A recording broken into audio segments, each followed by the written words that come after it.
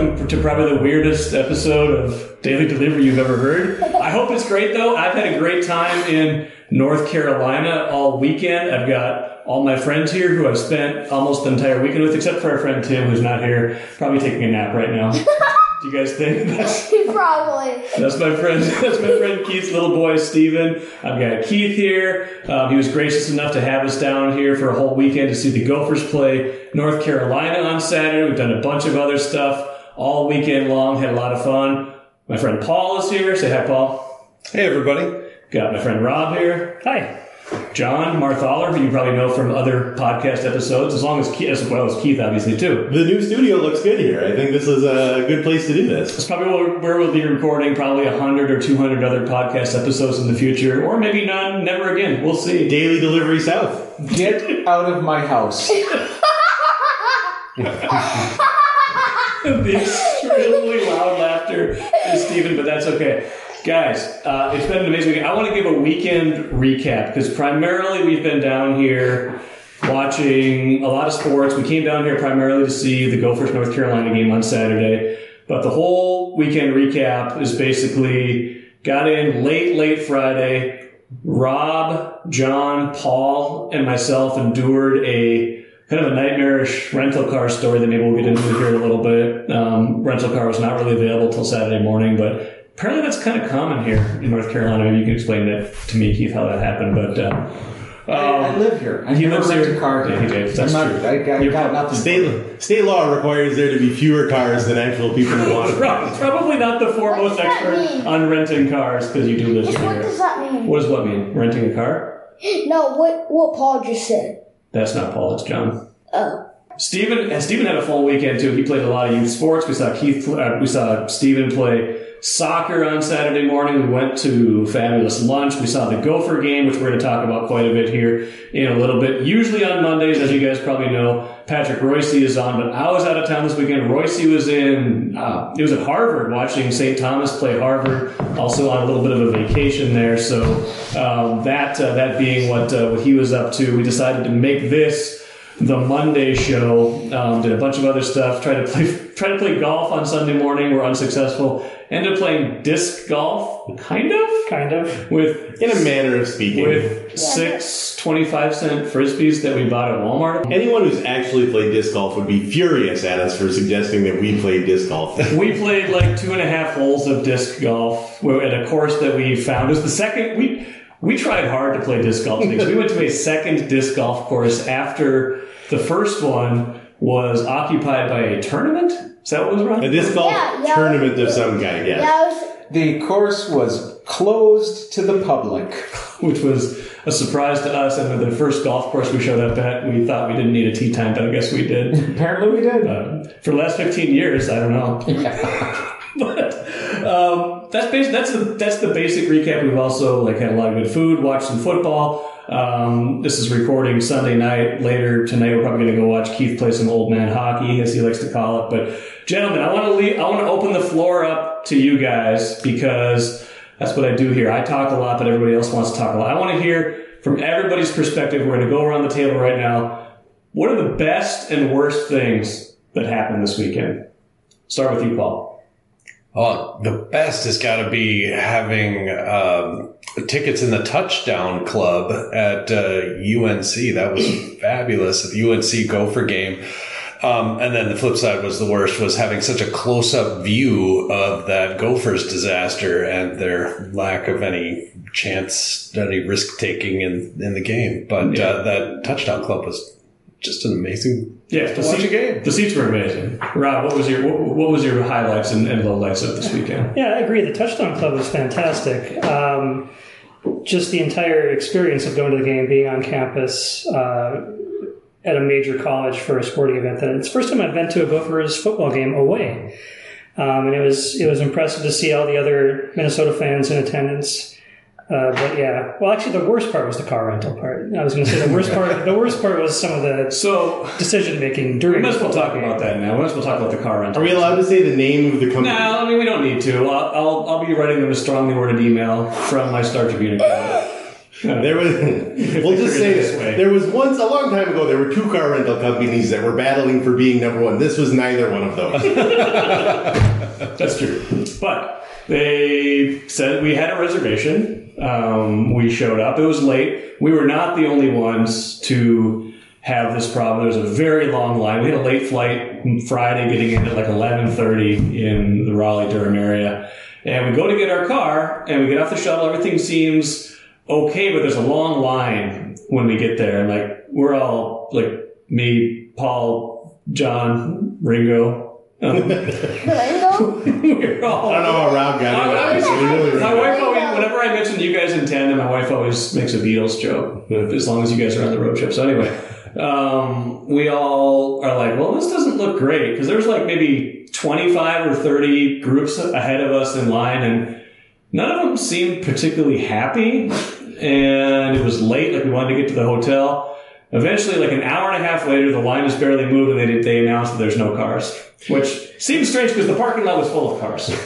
If you've never seen a line of 30 people at 1 a.m. and just felt the utter waves of frustration rolling off them as they see a car rental employee leaving to go out the door to see if they have any cars they can find in the lot, it's an experience you wouldn't want to miss. It was breathtaking. It was breathtaking. But the upshot was we took was it a Lyft or an Uber? It doesn't matter at this point. We took we were transported to our hotel, went back. Some great sports podcasting. I'm setting the scene for the whole weekend. Telling the story! We go back the next morning, we get our car, and it's okay, because we get everything done that we're going to do. We go to the soccer game, we get to the football game in plenty of time. And John, I forgot, I kind of cut you off. What are your highlights and lowlights of the weekend? What was your best and worst moments? I think the low light was watching Keith walk across the UNC campus trying to high five Gopher fans, all of whom reacted. I mean, this is just a Minnesota thing, I think, but all of them reacted like Keith was about to try to steal their wallets. Yeah, he was like, high five up top, Rouser, Gophers, come on. And all of them were like, ugh. So that's, I get it, Minnesotans. I'm right there with you. I think my highlight was visiting the Old Well on the North Carolina campus. And I'll tell you why. I didn't know anything about the Old Well. I didn't know anything about the Old Well. Apparently I've seen this on logos, right, Keith? Yeah. This is what you told me. This is the symbol of North Carolina. It's the thing that's on everybody's cards. Every basketball game, they always show it at some point in time. The Old Well is the thing that you know as the symbol of UNC. As it turns out, I have seen it before, but I thought it was like a bell tower. But we went and visited to take our picture with it, and it's a drinking fountain. That's the symbol of the University of North Carolina? Yeah, the Old Is a well. drinking fountain. Well, I feel like it was they a can do well better. at one point in time. I'm just saying, I'm a little disappointed in the University of North. It's the South. It's supposed to be tradition and pageantry, and there's a drinking fountain. That's the height of campus. Drinking out of a well is not traditional enough for you. That's not enough. You're not getting enough of the old school. We're walking from How old school in the South do you want to get, John? We're walking from where we parked to the football game, and Keith diverts us halfway through. He's like, "Oh, we should go now. Let's go now and go see the Old Well." Yeah. And I think every one of us said something like, "The one that Timmy fell down." Yeah. I had no idea, so I learned something about the University of North Carolina, and that was my highlight. I guess I presume that you paid attention when you were watching the basketball games, but that's okay. No, I don't pay attention to things. Fair enough. Steven, what were your favorite parts of this weekend, and maybe what was your least favorite part of this weekend? Probably my least favorite part. I agree with John. Just watch my dad walk around, give other Minnesota fans high fives like he knows them. Were you embarrassed by your dad? No, I was just surprised that he was doing that. You know what? I've known your dad for like 35 years. I was not surprised. He's exhibited that kind of behavior for pretty much his whole life. I agree with that. I agree with that. Okay. All right. Well, was there anything that you really liked about this weekend? I mean, you got to meet members of the Carolina Hurricanes. I got Seth Jarvis' autograph. Awesome. You love the Hurricanes. Yeah. How many goals did you score this weekend? 2. 2? 2 soccer goals. What were your celebrations afterwards? I did the Gertie and what's the other one called? The Cristiano Ronaldo celebration. Yeah. Did the Ronaldo celebration as well. I don't know what that's called. John, do you know what that's called? I just know everybody goes, "Soo," when he does it. Okay. That's that's the name for it? No. Anyway, I tried to walk out after that one. Like, in Spanish that means yes. So, the celebration is probably not called yes. Probably not called yes. Okay. Well, you had a lot of highlights this week. Yeah. You didn't have as many bad moments. You were not in the line for the rental car. Probably the best part was our seats at the football game. Yes, those were awesome. Those are amazing seats. Grand Casino would like to take a moment and salute the true football fan. The passion, the hope, the anticipation, that incomparable feeling of winning.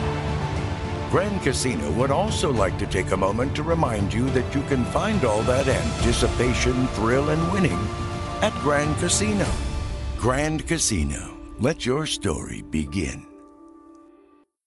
All right, Keith. Highlights and lowlights. Look, I only express myself in poetry on this podcast. Yes. In case you guys didn't put this together, Keith is the very good friend of mine who's on during the Vikings season, usually on Tuesdays with his Vikings poetry. He has Gophers poetry, I believe. I have a couple of haiku if you'd like to talk about the game now. Sure. I think we're ready to talk about the game because that was a game that is worth talking about. Okay. Haiku number 1. Okay. Gofku. Gofku. Gofku. Yuku? Whatever. Yuku. When we row the boat, do we make bad decisions that are cowardly? I might have said that while we were in the touchdown club watching the game directly. The touchdown club, by the way, is like basically right behind the end zone. Like if you saw them struggling to put up the net at all during the game as you were watching on TV or whether you were in attendance. As UNC was scoring, not the Gophers.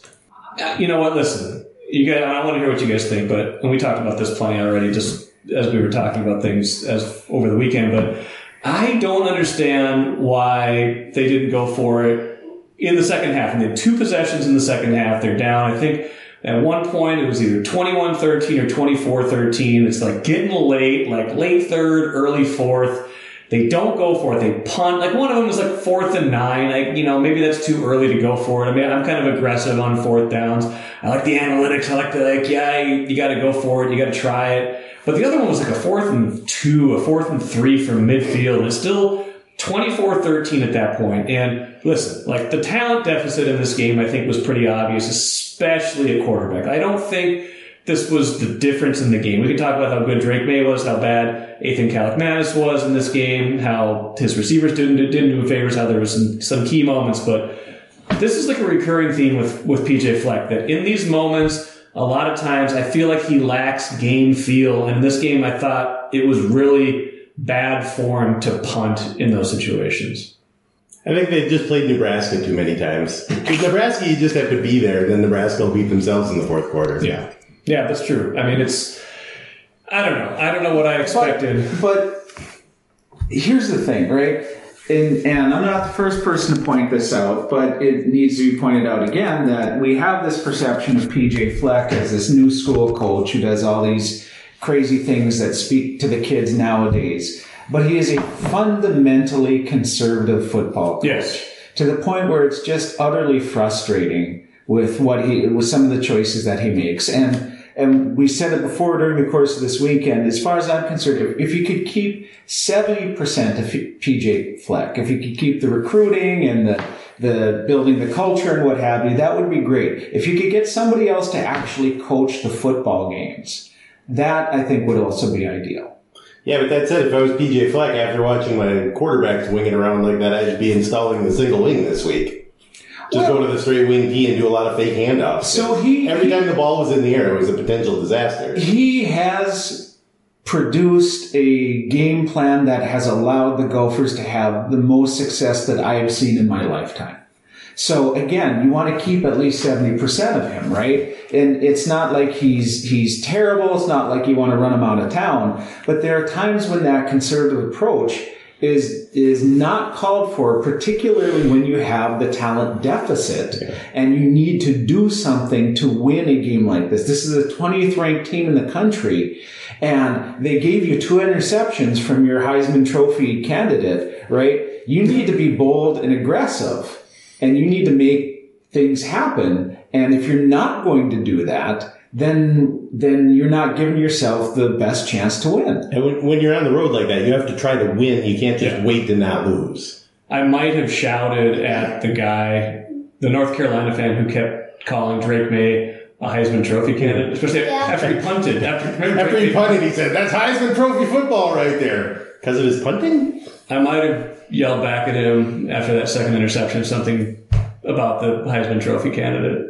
I might have. What did you yell at him? Like, "That's a Heisman Trophy quarterback!" I might have yelled that at him. But, it was all in good fun. I'm sure that he was very hurt. It was all in good fun. It was all in good fun. His team went away 18 points. But it was, that wasn't the difference in the game, but it was frustrating. It's frustrating all at once to see them play like that because it's just not good football against good teams. Rob and Paul, you've been awfully silent. I can only assume you agree. They're awed by Keith's poetry. Well, of course, who isn't? But absolutely, the thing that leapt out at me was how it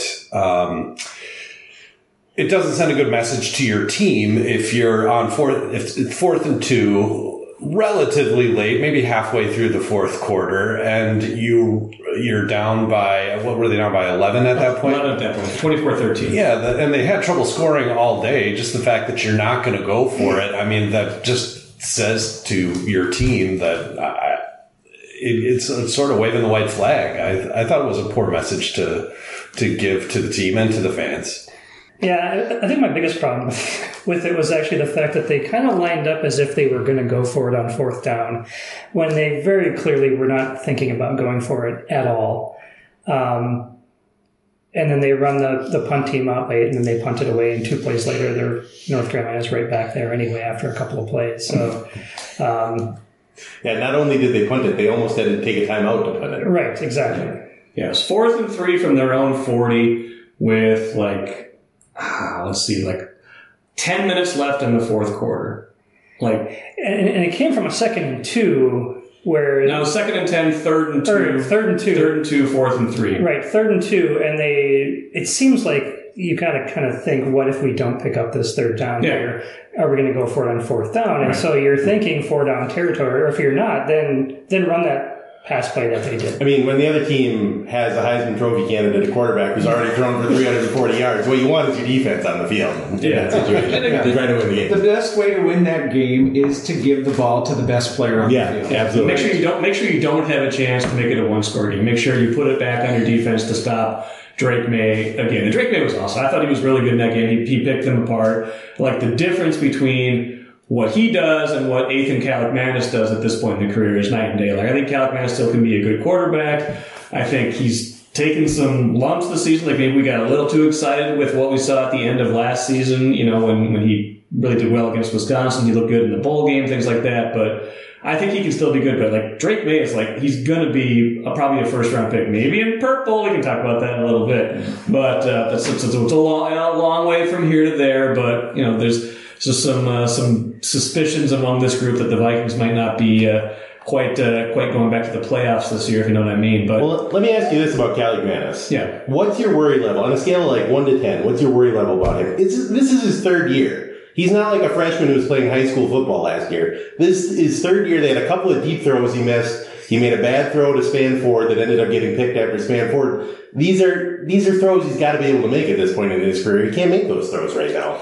Well, your worry levels after this one, your worry level has got to be increasing just from a technical point of trying to make the throws he needs to make. Yeah. And you saw that from Drake May, who can make those throws. So what about the other variable, though, in the sense that even though they win a lot of these games, PJ Fleck's teams never look good until the season starts rolling a little bit. And once they get into the Big Ten part of the schedule, they seem to play a lot better, look a lot better. They never look like they're actually prepared to start the season, which is why scheduling the number 20 team in the country is maybe not your best choice in that, and I know they all do it years in ahead, blah, blah, blah. Right.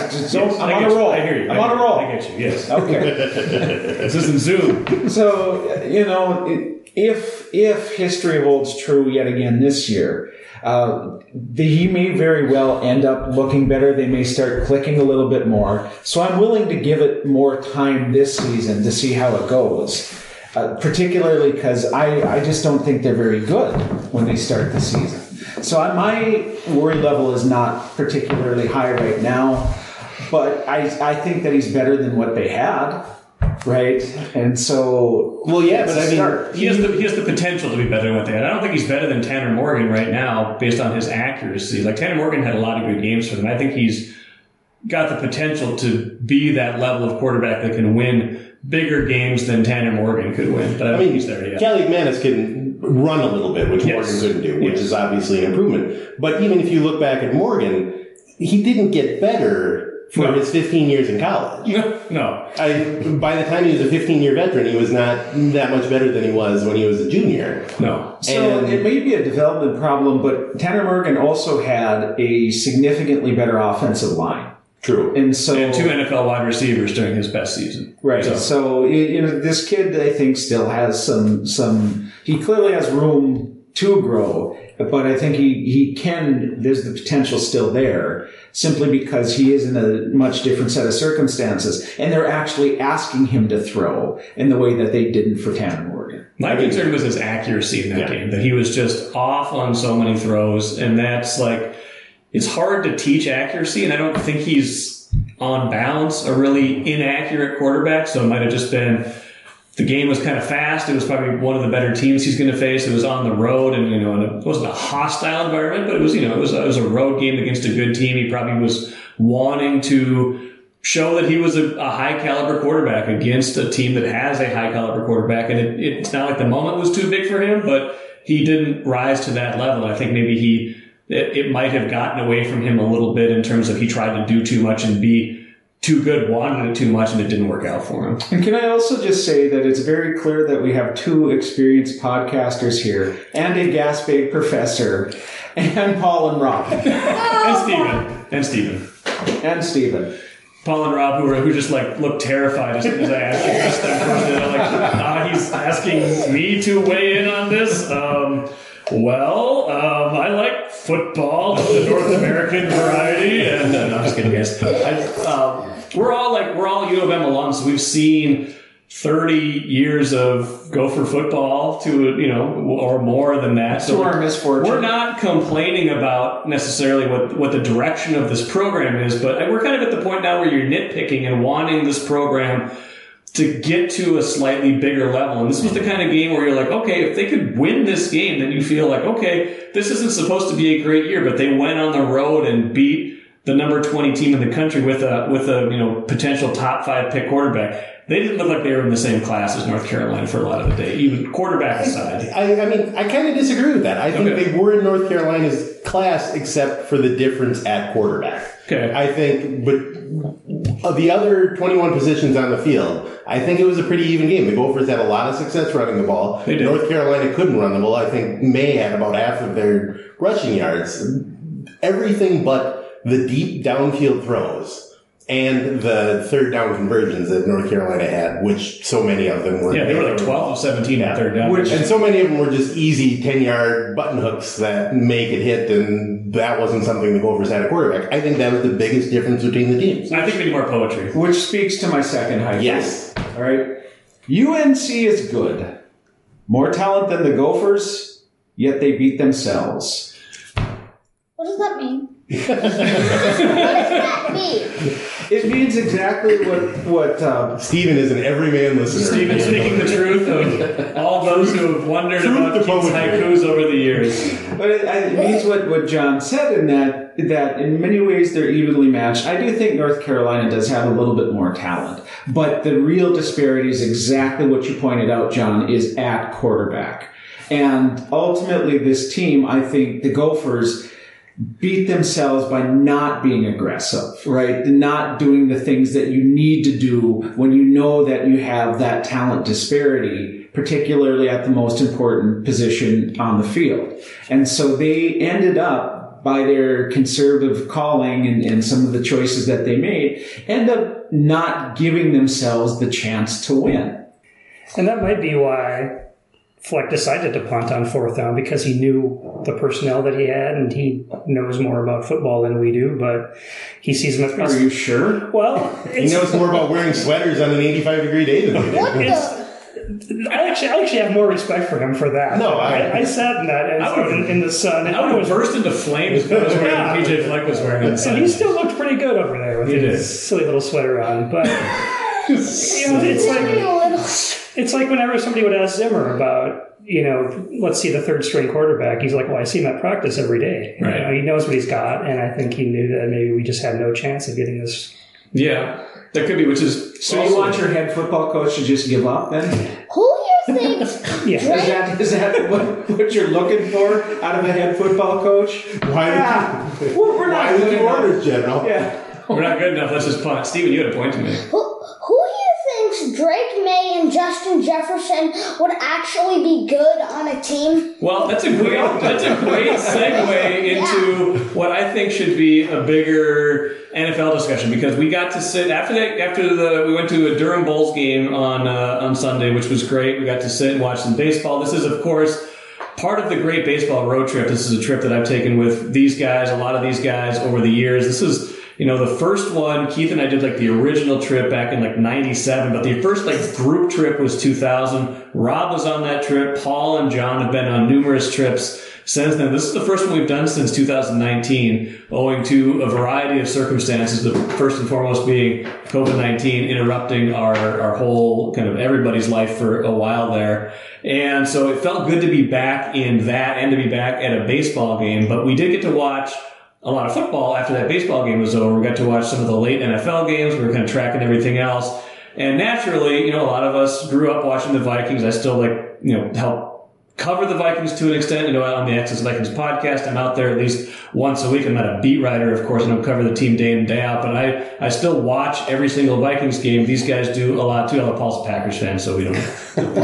We tried to give him away to a Packers fan. We saw at the Durham Bulls game. But Paul's out of this discussion. Paul, you can go back to, no, just kidding. You can talk Packers on it, but, there is this thought, we watched Zach Wilson play terrible today for the Jets, save for one really nice throw where they scored their touchdown. He was I can't remember what the final numbers were but they were very Calic Manis today. If we may coin a term, I don't think that's going to be how Calic Manis' career arc is, but Zach Wilson's not that guy. And if the Jets think they have a defense, they're going to have to go get a quarterback at a certain point, I think, because as much as Aaron Rodgers wants to make us believe that he might come back this year, almost 40-year-old man is not coming back from a torn Achilles in 4 months. It's just not happening. He just wants to stay in some sort of relevant conversation. So there is a school of thought that might suggest that if the Vikings' fortunes fall enough this year before the trade deadline, would there be a match to trade Kirk Cousins to the Jets? And at that point, the Viking season would have to be going off the rails. The Jets season would still have to be good enough for them to think they could still make the playoffs if they were a quarterback away. And at that point, the Vikings would be turning things over to presumably either Nick Mullins or Jaron Hall. And the season would be they'd be punting on the season. And they could, theoretically be on their way to a 3 or 4 win season that could net them a quarterback of the future like Drake May, like my young friend Steven here is talking about, who he would love to see play someday with his favorite receiver, Justin Jefferson. Now, we're a long ways away from that discussion. The Vikings are 0-2. They're 0-2. They played 2 relatively close games. They're not even in the discussion of they're in that mode. You want them to be in that mode already. Look, I do not like tanking. I'm not a big fan of tanking, but I do. Then why do you want them to tank? Because I believe that if there was ever a year, this is the year that they should just win 2 games. Only 2 games at most, right? Because they do have pieces, right? They have lots of good pieces with Jefferson, Hawkinson, not just Hawkins, with Hawkinson, right? You tried to tell me last week on the show that you didn't mess his name up. You're like, no, it's not Hawkinson. He did not say Hawkinson. I did not. But they've got, it wouldn't be a traditional rebuild. This isn't a 5-year or 3 or 5 or 7-year project. They've got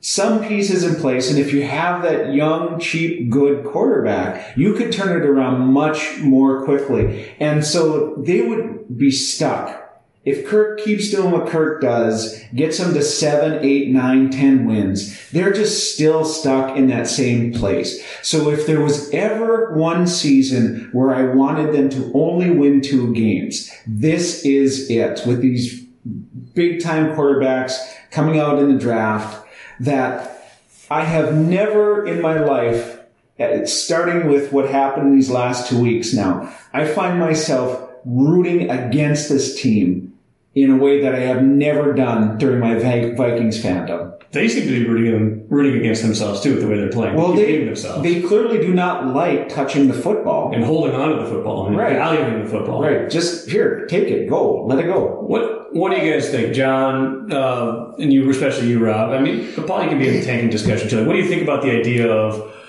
they were 13-4 last year, so they're only 0-2 right now. We all know that they weren't a great 13-4 team, and it feels like we're probably jumping the gun a little bit on this conversation, but it feels like people are going here already. Is this how you feel about this team yet? Well, there's a couple of problems here. Number one, they're going to have trouble fumbling the football enough to lose every game. That's their main problem so far. No, you say that, bud. Well, I did look up the NFL record for fumbles the other day, so we're on the way. They only lost 8 fumbles all of last season. They've lost 6 already this year. Yeah, and after today, when you look at the division, I mean, we can win the division and make the playoffs with the Do you play for the Vikings? Do you play for the Vikings? Okay. I have a Vikings t-shirt. Okay. That counts. You're allowed to be a fan. I'm committed. Yeah, you're committed. Same. Paul, what do you think about the idea of tanking in general? Or if not outright trying to lose, the idea of, hey, it's not so bad to lose sometimes? I'm not a big fan of tanking. I agree with Keith. Again, looking at it from your city's perspective, the fans' perspective, you want to put all your effort out there and lay it all out on the field, and it's just not a good look to do that organizationally. So I can't see that the Vikings would do that, but who knows how the season will end. I do agree with Rob. It could be a sub 500 record that'll win this division.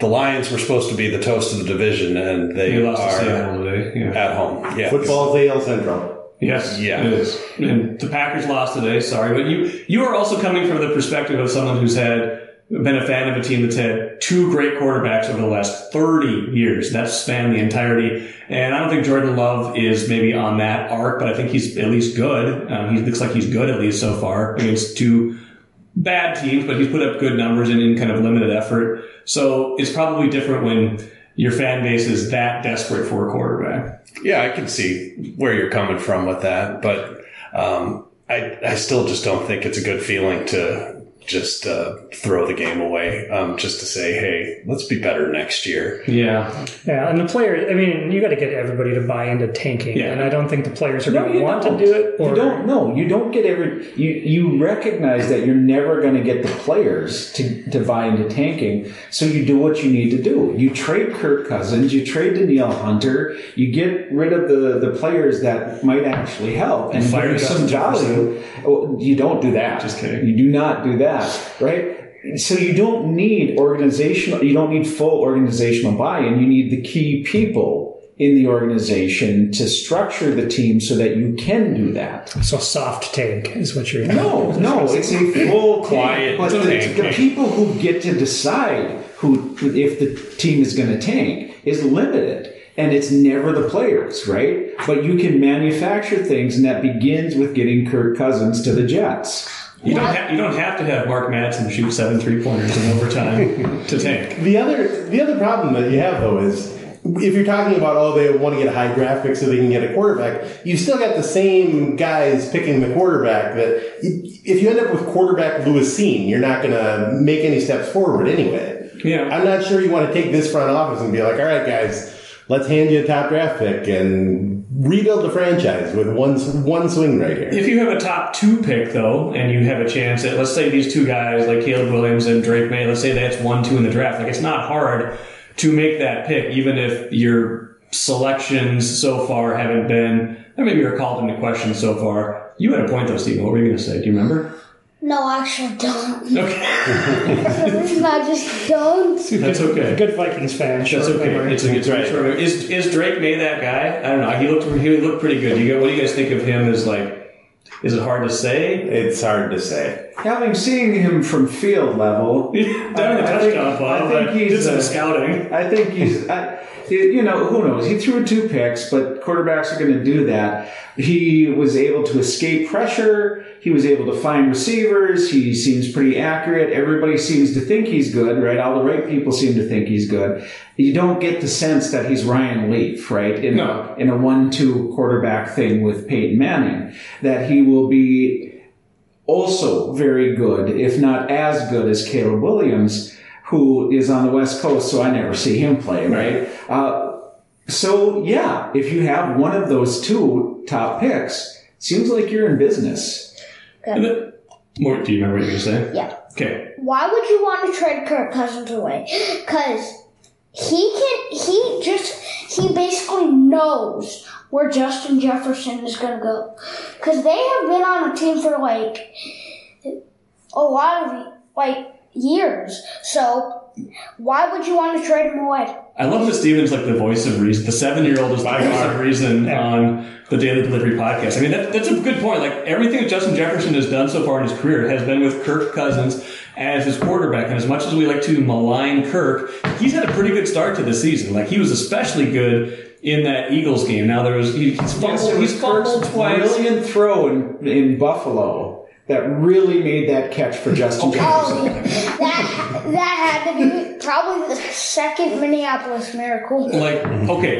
Justin Jefferson's going to be good no matter who his quarterback is, but Kirk Cousins is good at getting Justin Jefferson the ball. Like he's the kind of quarterback that when he gets a little bit of time, like he knows where the ball is supposed to go. He will make a good receiver look good. Justin Jefferson might be sitting here thinking, I don't know if I want to play with somebody else like that. He didn't sign he didn't sign his extension this offseason. Like there's a lot of variables that go into this. So I think you're making a good point. Like Kirk Cousins, if you get rid of Kirk Cousins, you better be sure of what your plan is. That's I guess I would say that. Yeah, because you need like a good quarterback who can make like a connection with Justin Jefferson to get him the ball. You are making a lot of sense right now, Stephen. Probably a lot more than your dad sometimes makes. You don't even need poetry to make all these good, valid points, but that's these are good points. These are probably questions. Talk about football without poetry. These are questions probably for another day. I got 2 more questions for you guys before we finish. One, I want to know who was the MVP of the weekend?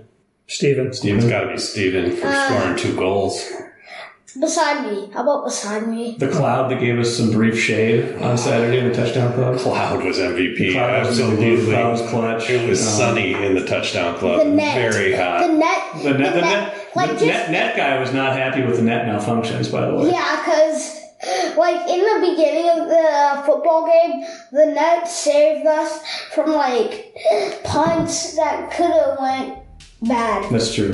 Bad. Okay, my final question for everybody before we go. I appreciate everybody for listening today, but my final question to everybody is: don't you think that it's finally time that the Timberwolves move to the Eastern Conference? Oh, just God!